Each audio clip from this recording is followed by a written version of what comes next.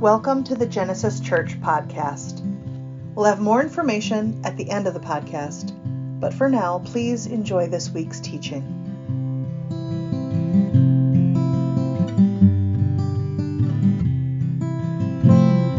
Our second scripture reading this morning is from the Gospel of Mark, chapter 8, verses 31 through 38. I don't know what happened before, but he then began to teach.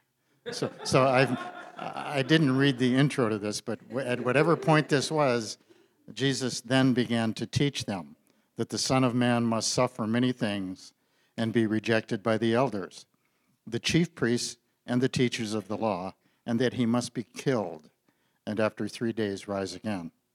He spoke plainly about this, and Peter took him aside and began to rebuke him. But when Jesus turned and looked at his disciples, he rebuked Peter. "Get behind me, Satan," he said. "You do not have in mind the concerns of God, but merely human concerns." Then he called the crowd to him along with his disciples and said, "Whoever wants to be my disciple must deny themselves and take up their cross and follow me. For whoever wants to save their life will lose it, but whoever loses their life for me and for the gospel will save it. What good is it for someone to gain the whole world, yet forfeit their soul? Or what can anyone give in exchange for their soul? If anyone is ashamed of me and of my words in this adulterous and sinful generation, the Son of Man will be ashamed of them when he comes in his Father's glory with the holy angels." The word of the Lord. Do you guys ever hear the scripture passage and think, "Oh my gosh, where are we going with this?" Yeah. Ooh, fun. God bless the lectionary for giving us treasures to choose from, but only so many treasures to choose from as we engage in scripture today. Phil, I'm just going to move this a tiny bit just for right now. Is that okay? Sorry. I guess the only answer is, oh, yeah, that's okay. Right? If you're like, don't. Oh, you guys, good morning. Good morning. Again, I've already been up here, but so this is our second Sunday in Lent. We're continuing with this theme of wilderness, and today we explore the life of Jesus as he moves closer to his death and resurrection. And like I said, this passage is a little bit spicy. It's got some stuff in it. And so I'm curious, as we kind of just start out, this is just kind of an open all play. When you hear this text read, when Bob read it for us, or if you are reading through it in your liturgy, what questions come to mind, or what words either pique your interest or trouble you? What is Peter rebuking him for? Yeah, that's a good question. Yeah. John.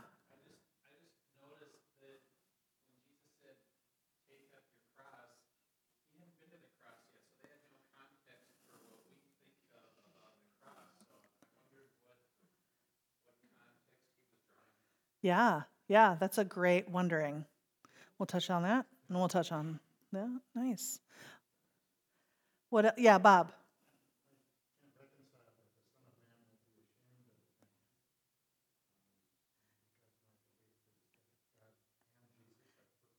Yeah. Yeah. Yeah. Yeah. I realized I wasn't restating some of what people said, so our online friends are like, there's just silence, and Kara saying, yeah. Cassandra was wondering, Cassandra, tell me again what you said. Sorry. What is Peter rebuking Jesus for? John wonders, how is it that Jesus is using take up your cross language with his disciples? He hasn't been to the cross yet. Bob is holding this deep tension of what does it mean for the Son of Man to be ashamed when that doesn't fit with the vision and image of the character of Jesus. Right. Nate's like, was that the most adulterous and sinful generation yet? Yeah, what kind of weird contest is that? Yeah. I wonder what would Peter have conceived of in his mind when Jesus said, "Get behind me, Satan"?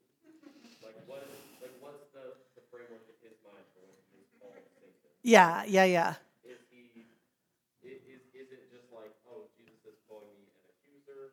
Mm-hmm. Or is it like Jesus is calling me this literal embodiment of evil, or like whatever? Yeah. What's in his head? Yeah. Will's wondering what's going on in Peter's head when Jesus calls him Satan. I mean, like, what kind of context does he have for that? How is he receiving it? Right? Because we don't know. Right? We don't know Peter's response.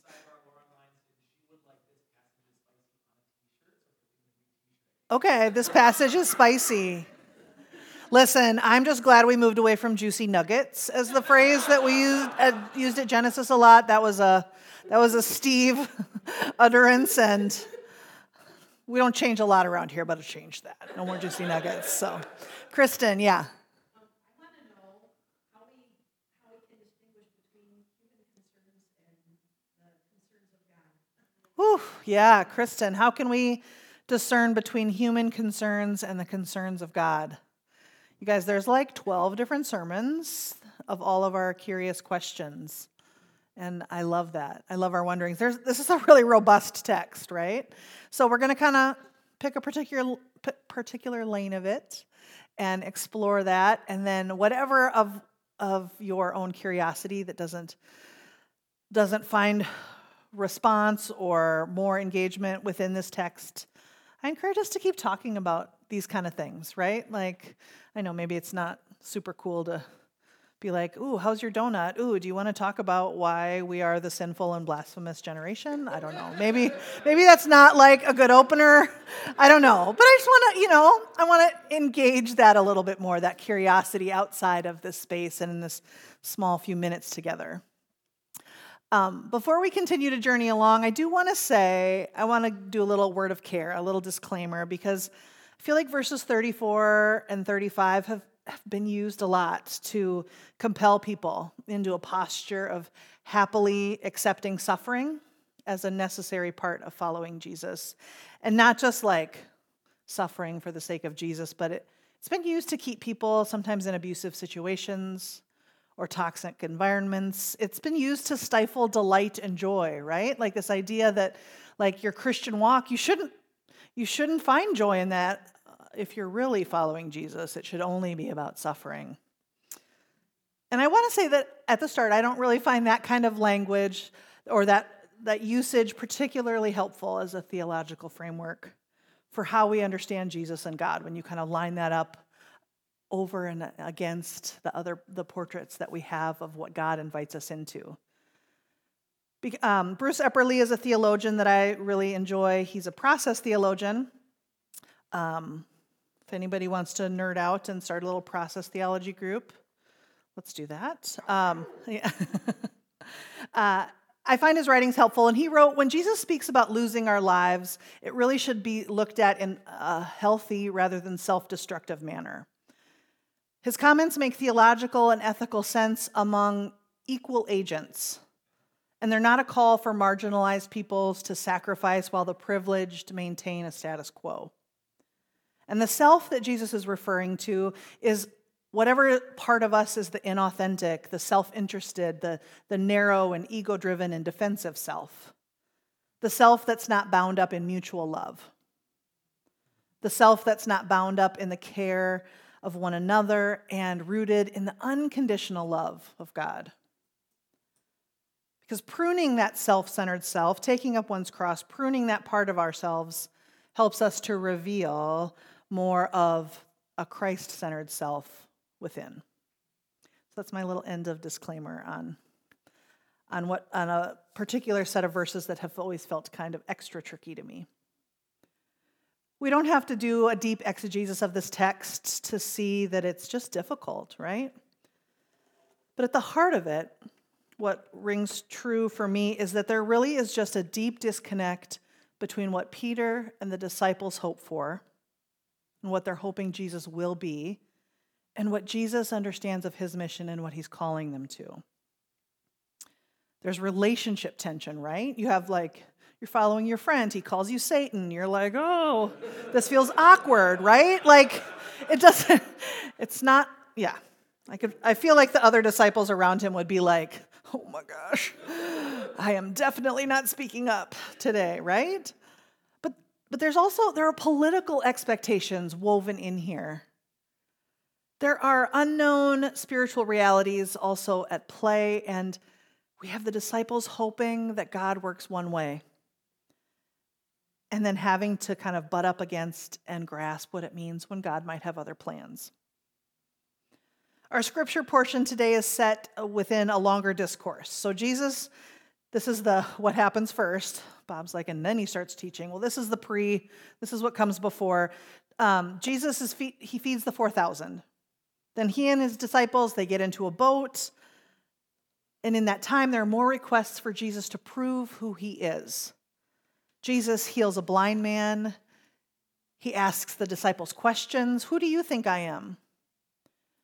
And when they respond, Jesus repeatedly says, do you not yet get it?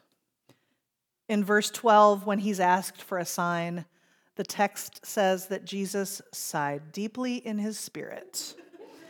And I can just feel him picture him feeling the weight of the people around him. Eye roll, yeah, like, oh my gosh. They don't quite understand yet.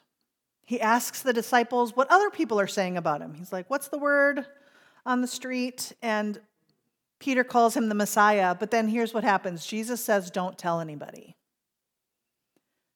Then a few verses later, Jesus is telling people, right? So Jesus is like, keep quiet. They go off. Jesus starts telling people. And Peter's like, I thought that was supposed to be a secret. So when Peter rebukes him, I think a lot of that comes out of the fact that he's like, wait, no, you told us not to tell. Now we're telling. I'm not tracking with you here.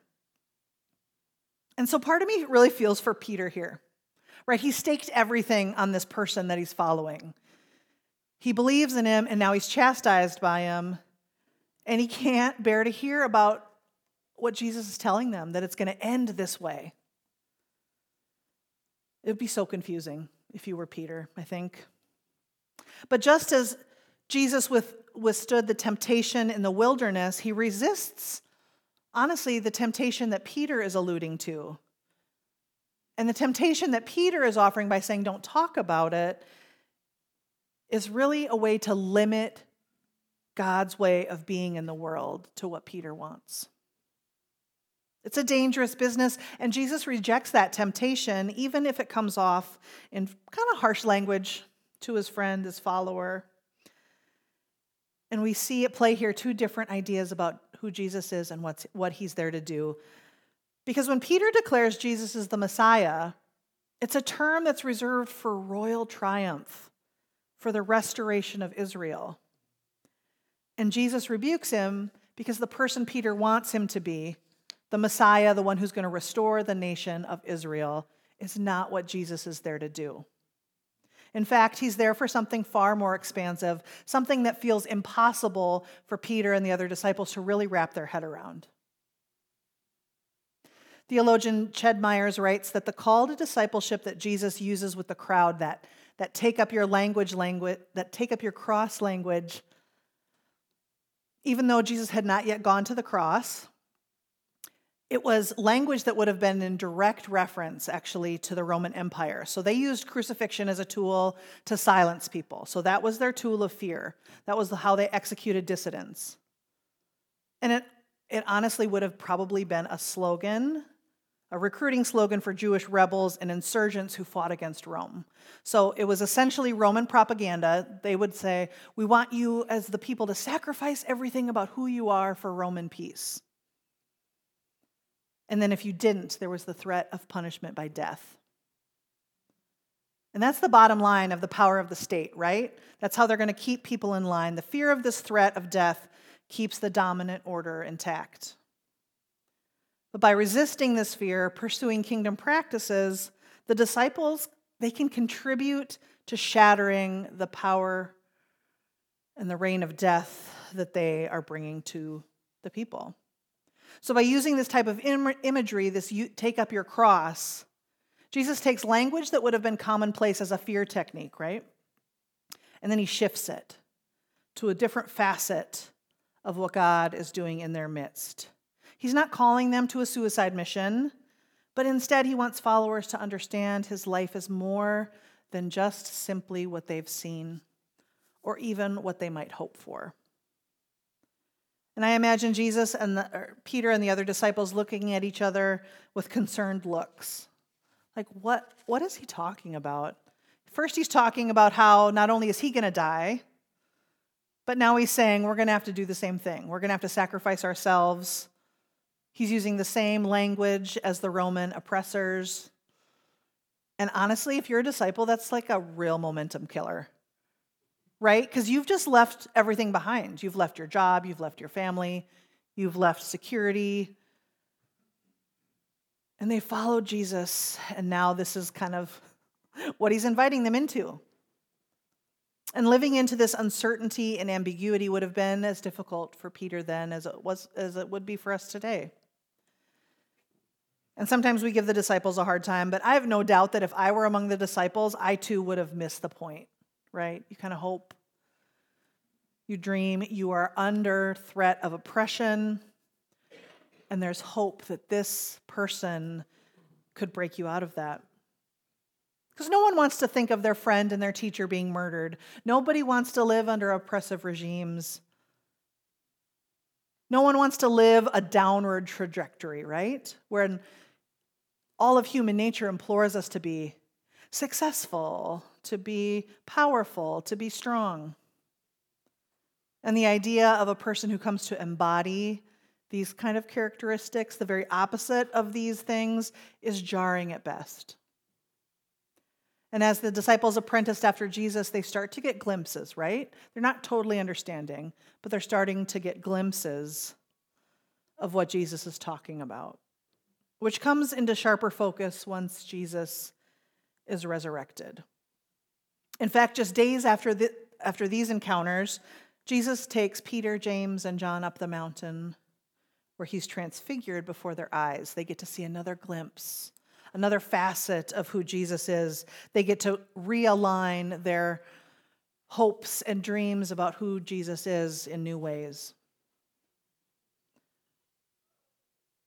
They had to realign. They had to course correct. They had to recalibrate. And it was a continual process for them. Likely one that took far longer than Jesus' ministry and his death and his resurrection to understand. And that's not unlike what it is for us today. During Lent, we're invited to turn inwards, to interrogate our understandings of God, of Jesus, and the Holy Spirit, and to consider how we might course correct our lives to pattern ourselves after the divine.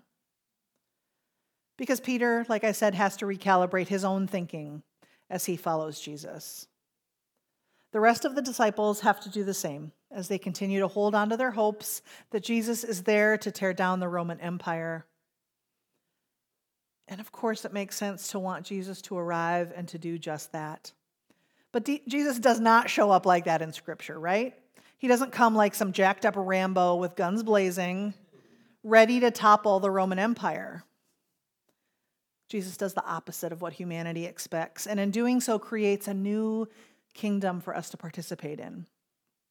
And that new kingdom is marked by the love of God. It's marked by love for God, love for one another, love for self. And it's a sacrificial love that would rather risk death than to let the systems of power crush any more of our neighbors. And it is an impossible standard to keep. But that's what it means, right, to follow after Jesus, to pattern ourselves. It's not an all or nothing. It's not perfection or failure, you're in or you're out approach. It's the gentle recalibrating when we're faced with new information, when we're faced with a person in front of us who has needs, when we're faced with that moment of looking inward and feeling like, maybe I can tweak a little bit. So we recalibrate, we course correct, we lean into the mystery of things that we cannot fully comprehend. And we ask in humility for God to show us some new facet of divine presence. And so we try again. My favorite Old Testament professor, Terry Fretheim, used to say that it's more important for us to ask, what kind of God do you believe in, as opposed to, do you believe in God? As our world becomes increasingly fragmented in our understanding of what the word Christian means, I often think, how do we all fall under the same umbrella, right? We believe very different things about God. I find it's a helpful question to ask during Lent as we look inward, as we consider our own lives and how we know and cannot know God. What happens when we, like Peter, have to shift our understanding of who Jesus is, or consider again anew who God is? The wilderness often feels like a place where we have to come face to face with some difficult truths about ourselves, about God, about our faith community, about our place within it. Our lives can often become disrupted as new information evokes the need for a new and different response. And that's part of why the wilderness feels so life-altering. It requires us to interrogate so many things. It causes us to interrogate why we believe and what we believe. Some of us have had to reassess our perceptions of God since our faith journeys began. I like to joke that I've been deconstructing since I was 12, when I sat in confirmation class and had a whole lot of questions, and the constant realignment that I've done. But there are others among us who have had to make some theological changes that felt more like tectonic plates are shifting and the entire ground and terrain as you know it is no longer the same. Times when we wonder if we believe a single word of it anymore. The wilderness of the spiritual journey, most of us have been here before in some facet or another. Maybe not this exact location, but someplace out here in the wild, figuring out our spiritual terrain. If a shift in faith is new for you, welcome. You are among good company. It might feel scary. It might feel like you can't quite find your equilibrium. You might be wondering if it had just been easier for you to not ask those questions that led you out there in the first place. And sometimes you think back to what it felt like in those city gates, remembering the good times, the success, the vibrant small group you had, the rush of a dynamic worship experience with a huge band and the swell of music, the certainty of belief. It can feel terrifying to be on the outside of that, uncertain about what lies ahead, wondering if you're the only one, wondering if you have enough provisions, wondering if you believe anything anymore. But friends, in that, Jesus goes with you. God goes with you. The Holy Spirit goes with you. You did not leave them behind in that place of certainty. They travel with you. And you don't have to leave behind everything that you held dear in your journey of faith. You don't have to do that. But you might get to know in the wildness, you might get to know the divine in new ways you've never expected. Peter thinks he knows what Jesus is about. All of the disciples did. But Jesus says there's something bigger going on here. In Luke 24:21, as the disciples are on the road to Emmaus after Jesus' death, they say, "But we had hoped he would be the one to redeem Israel." And when Jesus reveals his identity, he reminds them again that they're thinking too small. When confronted with new information and when new questions rise, when things unsettle us, we can choose to dig in and hold our position, right? Confident that what we've chosen is the way. Or we can keep a posture of curiosity and wonder and exploration, remaining open to a new revelation, a new tapestry that God is weaving in our midst. And some of us have made our homes out here in the wilderness. A little community of cottages. Maybe there's a little library, a baker, a tavern. You know, I love that tavern imagery. That's where I'm at. I think I just described the village from Beauty and the Beast, you guys. All right, so we're out here in a little French village in the countryside, okay? But we've set up a small post in the wilderness because we want to build again. right? Not just the same version of what we used to do, but with maybe more progressive ideas. But we've wanted to take language and ritual and structure and theological ideas, and we want to turn them over and over in our hands like rocks, deciding what feels grounding and life-giving, what pieces are supportive and reflect what we're learning anew about Jesus, about God, about ourselves, about each other, and then putting together a new little pile of stones to mark our space in the wilderness. A new place of remembering, a new table in the wilderness for all to gather, a new place for conversation born out of freedom rather than fear, where questions are celebrated and we bring our full selves, our grounded, centered selves, our sometimes salty and spicy selves to the table. And God is at that table in the wilderness, friends. In fact, God set the table. God prepared the meal. God laughs with our jokes. God holds out that tissue box when our tears are flowing. God lets out a hearty yes when someone asks a really great question. And there's always, always, always room for one more at that table.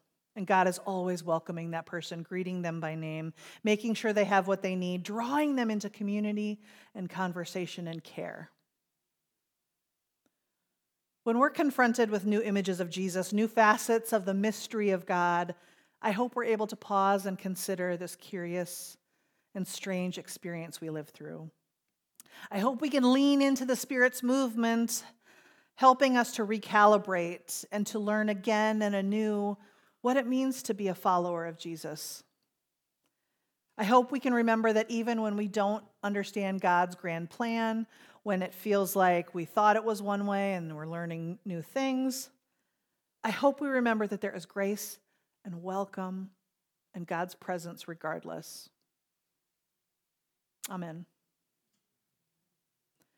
Before we move into our prayers of confession, I want to invite you this week into two activities. The first is called Mapping Your Spiritual Journey, and there are copies of this out on the countertop above the Welcome Center. It's a helpful piece. I find it helpful. You can pick up that template when you leave. It helps you consider your own story, noticing the ways that you've experienced God's presence, naming and noticing the places where you've had to learn something new about your faith, when you've kind of been clued in a little bit more about what it means for you to follow after Jesus. You can get as arty and crafty as you want with that. And if you're a person who loves linear thinking and a timeline works for you, create a timeline. Dan, did you just smile? Did you just giggle? Because that's maybe Dan. I feel like Dan and I should each do ours and then hold them up, and then people will be like, oh my gosh, I understand now how your brains work. Because when I've done mine are like curly-coo little like paths through like a wilderness, right? Yeah.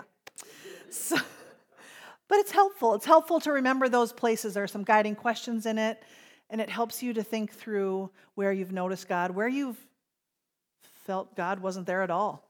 And there is information for you to gather about that fact as well. And the second is called Bread for the Journey. And you'll see a post today on the socials with like the image that Will created. I've dorkily been really wanting to make like a Genesis mixtape for a while.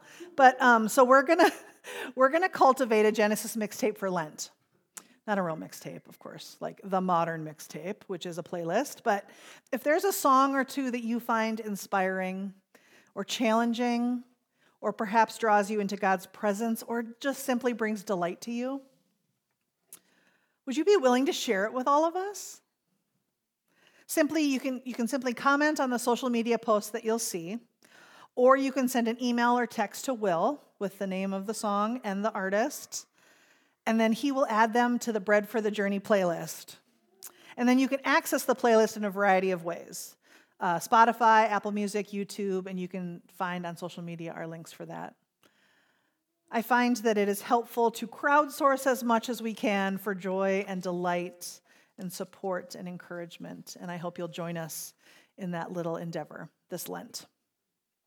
Thank you for listening to the Genesis Church podcast. Our teaching team is made up of men and women who love asking probing questions of each week's scripture portion, Creating opportunities for our community to respond from wherever they are in their faith formation. We follow the Revised Common Lectionary and a church calendar because they anchor us in something which can hold us no matter what life throws our way. Our goal is to become ordinary apprentices of Jesus who are learning to love God, ourselves, and others wholeheartedly. If you have any questions or would like to connect with Please us, visit genesiscov.org.